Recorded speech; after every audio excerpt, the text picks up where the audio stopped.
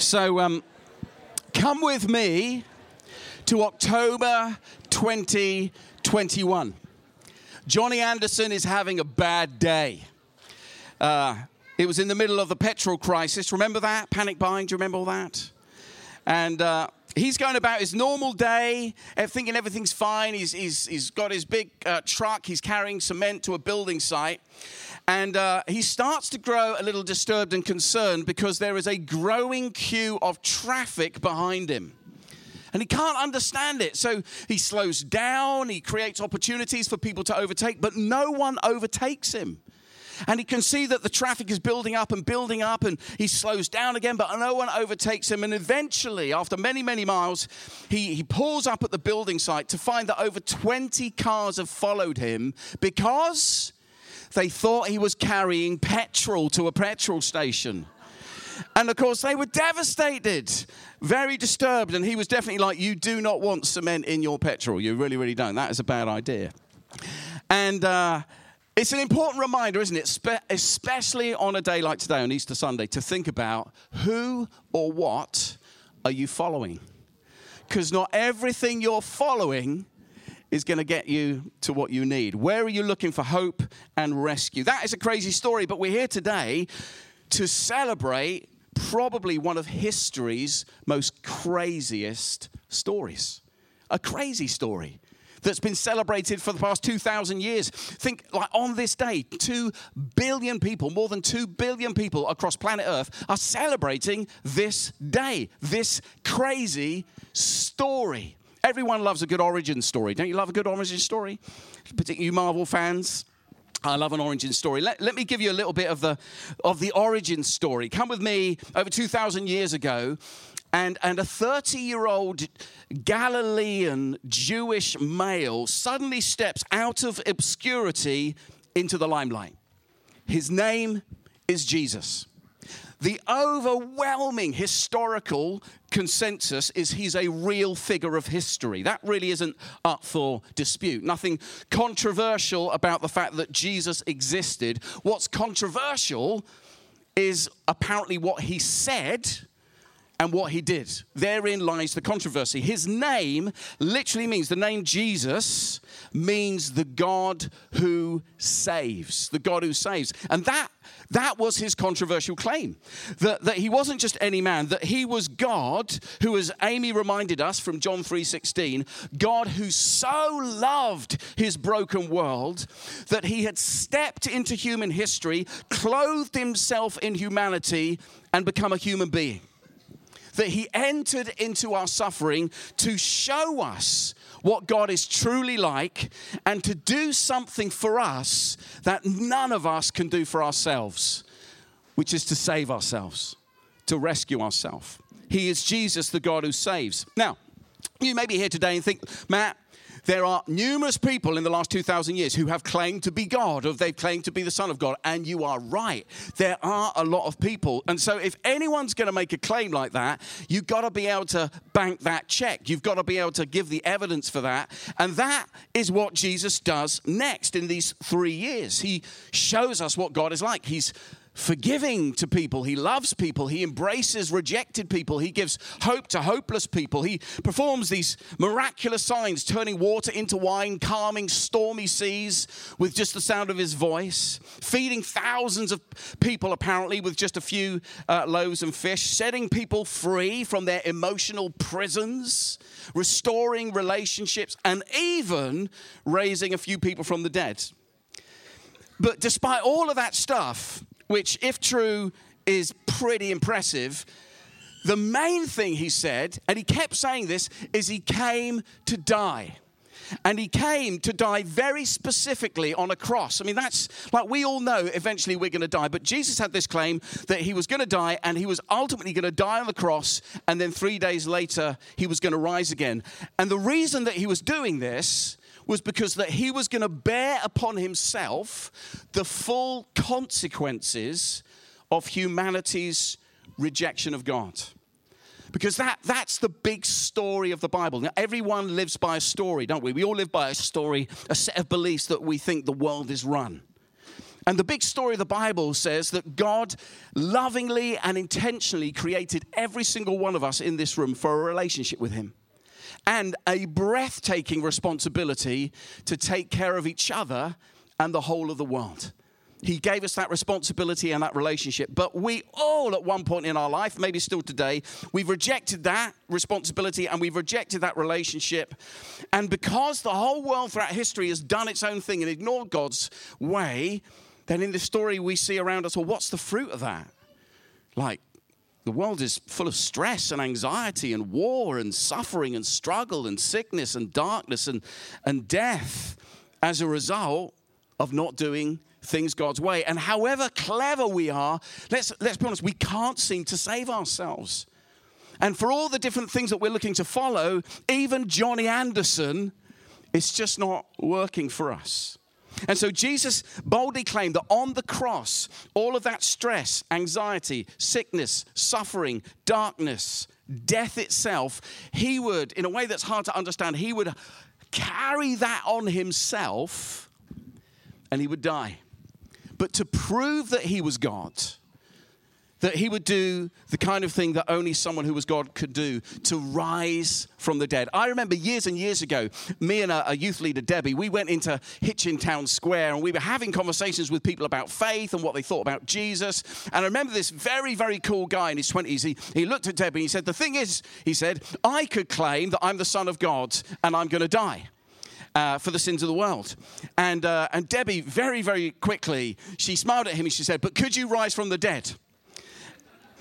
And he looked at her and he went, well, that, I remember it like it was yesterday, it's like 20 years ago. He goes, that is something actually that I don't think I could do. Because you're right, like who could do that themselves? Only someone who was God could do that. And that was Jesus' claim that death, the biggest enemy of us all, would not have the final word on him. It would not be the final word. The resurrection would have the final word on death. Which brings us to Easter Sunday. That's the origin story. Let me read you a little bit of what happened. Luke 24, verses 1 to 12. It says, on the first day of the week, very early in the morning, the women took the spices they prepared and they went to the tomb. But they found the stone. Excellent. And when they entered, they did not find the body of the Lord Jesus. While they were wondering about this, suddenly two men in clothes that gleamed like lightning stood beside them. And in their fright, the women bowed down with their faces to the ground. But the men, perhaps angels, said to them, important question, why do you look for the living among the dead? We'll come back to that. He is not here, the angel said, he's risen. Remember how he told you while he was still with you in Galilee. And then they quote from Jesus, what I said Jesus kept saying. Jesus said, the Son of Man, that was a name he used for himself, must be delivered over to the hand of sinners, crucified, and on the third day he will be raised again. And then the women remembered, oh yeah, he did say that lots of times. And when they came back from the tomb, the women told all these things to the 11 disciples and to all the others. It was Mary Magdalene, Joanna, Mary the mother of James, and the others who told them this to the apostles. But they did not believe the women. It seemed that their words were nonsense. And you can understand that, can't you? I mean, it sounds like nonsense to believe that someone rose from the dead. We can understand that. But Peter, one of the disciples, he gets up, he runs to the tomb, he bends over. He saw the strips of linen lying by themselves, and he went away wondering to himself, what has happened? What's happened here? Now, if you read on in the story, you'll see that Jesus repeatedly appears to his disciples, very much alive, for the next 40 days. And then he goes back to heaven and he gives them this command, which he still gives to every single one of his followers today, to go out and declare the good news that because of Jesus' life and death and resurrection, that life-giving relationship with God can be restored, and that breathtakingly incredible responsibility to care for the whole of creation and each other can also be restored because of what Jesus has done. That's the story of Easter. That's why we're here today. That's why we're celebrating, because there's a whole bunch of people, 2 billion of them around the world and a couple of hundred in this room, who actually believe it's true. And we don't believe it's true just through some intellectual exercise. It has become true for us. It's become our true experience. Like we can look at all the evidence for the resurrection, all of these things. And actually, if you look at this stuff, if you check it out for yourself, you will see that the overwhelming evidence points not just to a historical Jesus, but the things he did and that he died and rose again is true. But the question for us today, as I start to draw to a close, is this. The questions that the angels asked. Why are you looking for the living among the dead? Why are you looking for life in a place where there's no life? Why are you looking for hope where there is no hope? Why are you turning to Johnny Anderson when Johnny Anderson can't help you? Or more seriously, because we all live our lives by a story, why do you think that money or your job or a relationship or a nice house or a nice car, why do you think all those things, nothing wrong with those things, but why do you think that if you get those things, that will give you the life that you're looking for? They'll never ultimately satisfy. And Jesus stands at this centerpiece figure of human history, and he boldly and lovingly declares to every single person in this room, God loves you, God came for you, God died for you, God rose for you, and God is longing to be in a relationship with you, because then you will fully thrive. The God who says through this Easter story, he alone can save you. Because let's face it, the Jesus who overcame death can help us overcome anything we face in life. And even death itself will not have the last word on us. Johnny Anderson wasn't the only person who had a tough October 2021. There's a story I read of a man who got lost on a very high 14,000 foot Colorado mountain. And when he hadn't returned to the place that he was staying at 8 o'clock on the 18th of October, all his family and friends, they sent out an alert. And the Lakes County Search and Rescue, they put out this massive rescue mission to try to save him. Now, thankfully, he was eventually found. But the crazy thing about this story is that the Lakes County Search and Rescue, they called his mobile phone repeatedly. The man had his mobile phone on him. He saw and heard that the phone was ringing repeatedly, and he never picked up the phone. Why? Because it said, number unknown. You can imagine their frustration of how much sooner they could have saved him if he'd have only picked up the phone. And friends, as I close and as we think about the difference that God can make in our lives, I want to suggest to you that from the moment you breathed your first breath, God's been calling you. He's been trying to get your attention. He's been through circumstance, through life, in every way. He's been trying to get your attention to say, I love you, I'm for you. You don't have to figure all this out by yourself. I'm here to save you, to rescue you, to love you. And you might be like that guy. I don't even know his name. The story's in the news. Obviously, he kept it to himself. You might be that guy who says, well, it's unknown. I don't get it. And so because it's unknown, I'll just put it in a pigeonhole marked unknown and I'll leave it alone. Or I don't recognize and I've got doubts about this God thing. And does it really make sense? And listen, I get that. I really, really do. Because if Jesus is just some historical figure who did die and his body will one day be found, then we may as well all go home and have a nice time for the rest of our lives and make the best deal. But if Jesus is God who has died and risen and offers us the best life now, not a life free of pain, because we know that that is the world around us, but who is able to give us peace and comfort and hope, and knowing that even death itself for us will not have the last word, then that is something to check out. That is something to look into. It could be the most important news of all. How will we respond? Let me suggest one thing now, and then at the end, I'm going to invite maybe some people here to make a decision to invite Jesus to be a part of their life, just like these young people have. I'll do that at the end. So you might want to think about that with all of your questions. I've been following Jesus for over 40 years. I've still got questions. But like Jasmine said, I love what Jasmine said. And when we first talked about her being baptized, what I've discovered is like life is hard. But life with God is easier, even in the hard stuff, than life me by myself trying to figure it out. Is that true for anyone in this house? That life is not perfect. Life is hard. It's painful. It's agonizing at time. But when God's in it, it's easier. There's more peace. There's more strength. And there is absolutely 120% of hope that better days are coming. The better days are coming. And so one thing that you can do if you want to figure out more of this for yourself, because don't take my word for it. is come and join us in the Zeo family. Be with us on a Sunday. Today we're launching our Zeo groups. Everyone in the Zeo family is going to get a big email about our new series for the summer term, Disciple Maker. And we'll be looking at what it means to be followers of Jesus. But if you're new to all this, you can engage in some of those. But there are two particular groups that you might be particularly interested in. One, Jamoki is running, called the Wellbeing Journey.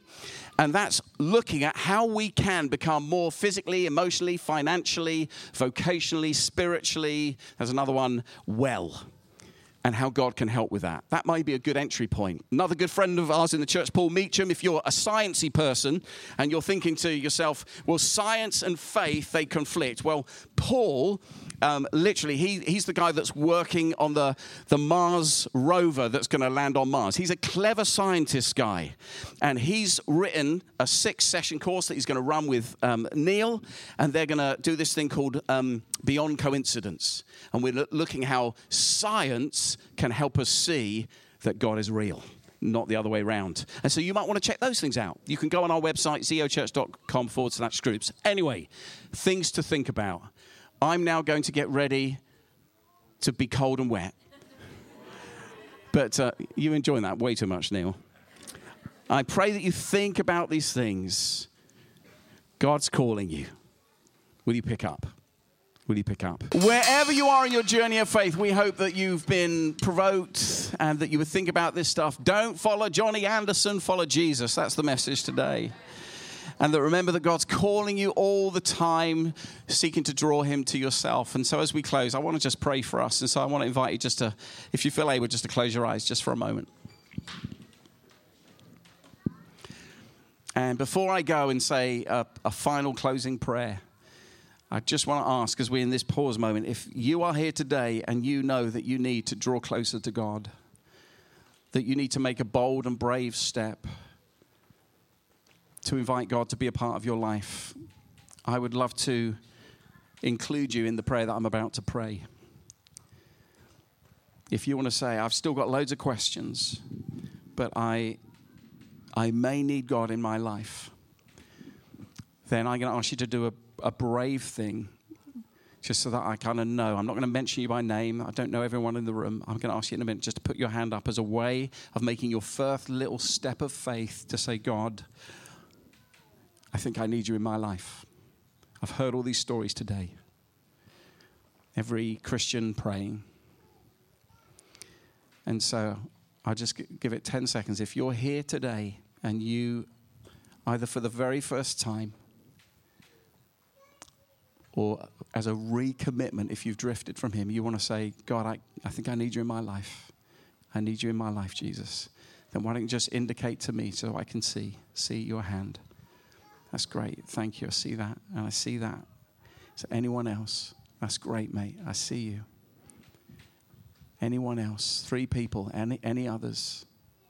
Anyone else you want to say to God, God, I think I need you in my life. And so let me pray. Lord, we all need you in our lives. In fact, our lives don't even run without you, because you're the very breath in our body. And Lord, I pray for those particularly who have reached out to you in this moment to say, I need you. And we thank you that when you reach out, we reach out to you with an arm, you reach in with a hug. Lord, you love us so deeply, so completely, that you died and rose for us. And Lord, I pray that those who've responded to you today would have something in the deepest part of them that they would know that you say yes to them as they say yes to you. Lord, as we pray as followers of Jesus, God, we are sorry for the things that we say and do and even think that hurt us, hurt others. We're sorry that we thought we were smart enough to be the leader of our own lives. Forgive us. And Father, we thank you that you love us so much that you gave everything for us that we could be restored into that relationship. And we ask that you would help us every day for the rest of our lives to keep you at the center, to live for you and be good news in a world so full of bad news. We pray that we give you our lives today. In Jesus' name. Amen. Amen. Amen. Amen.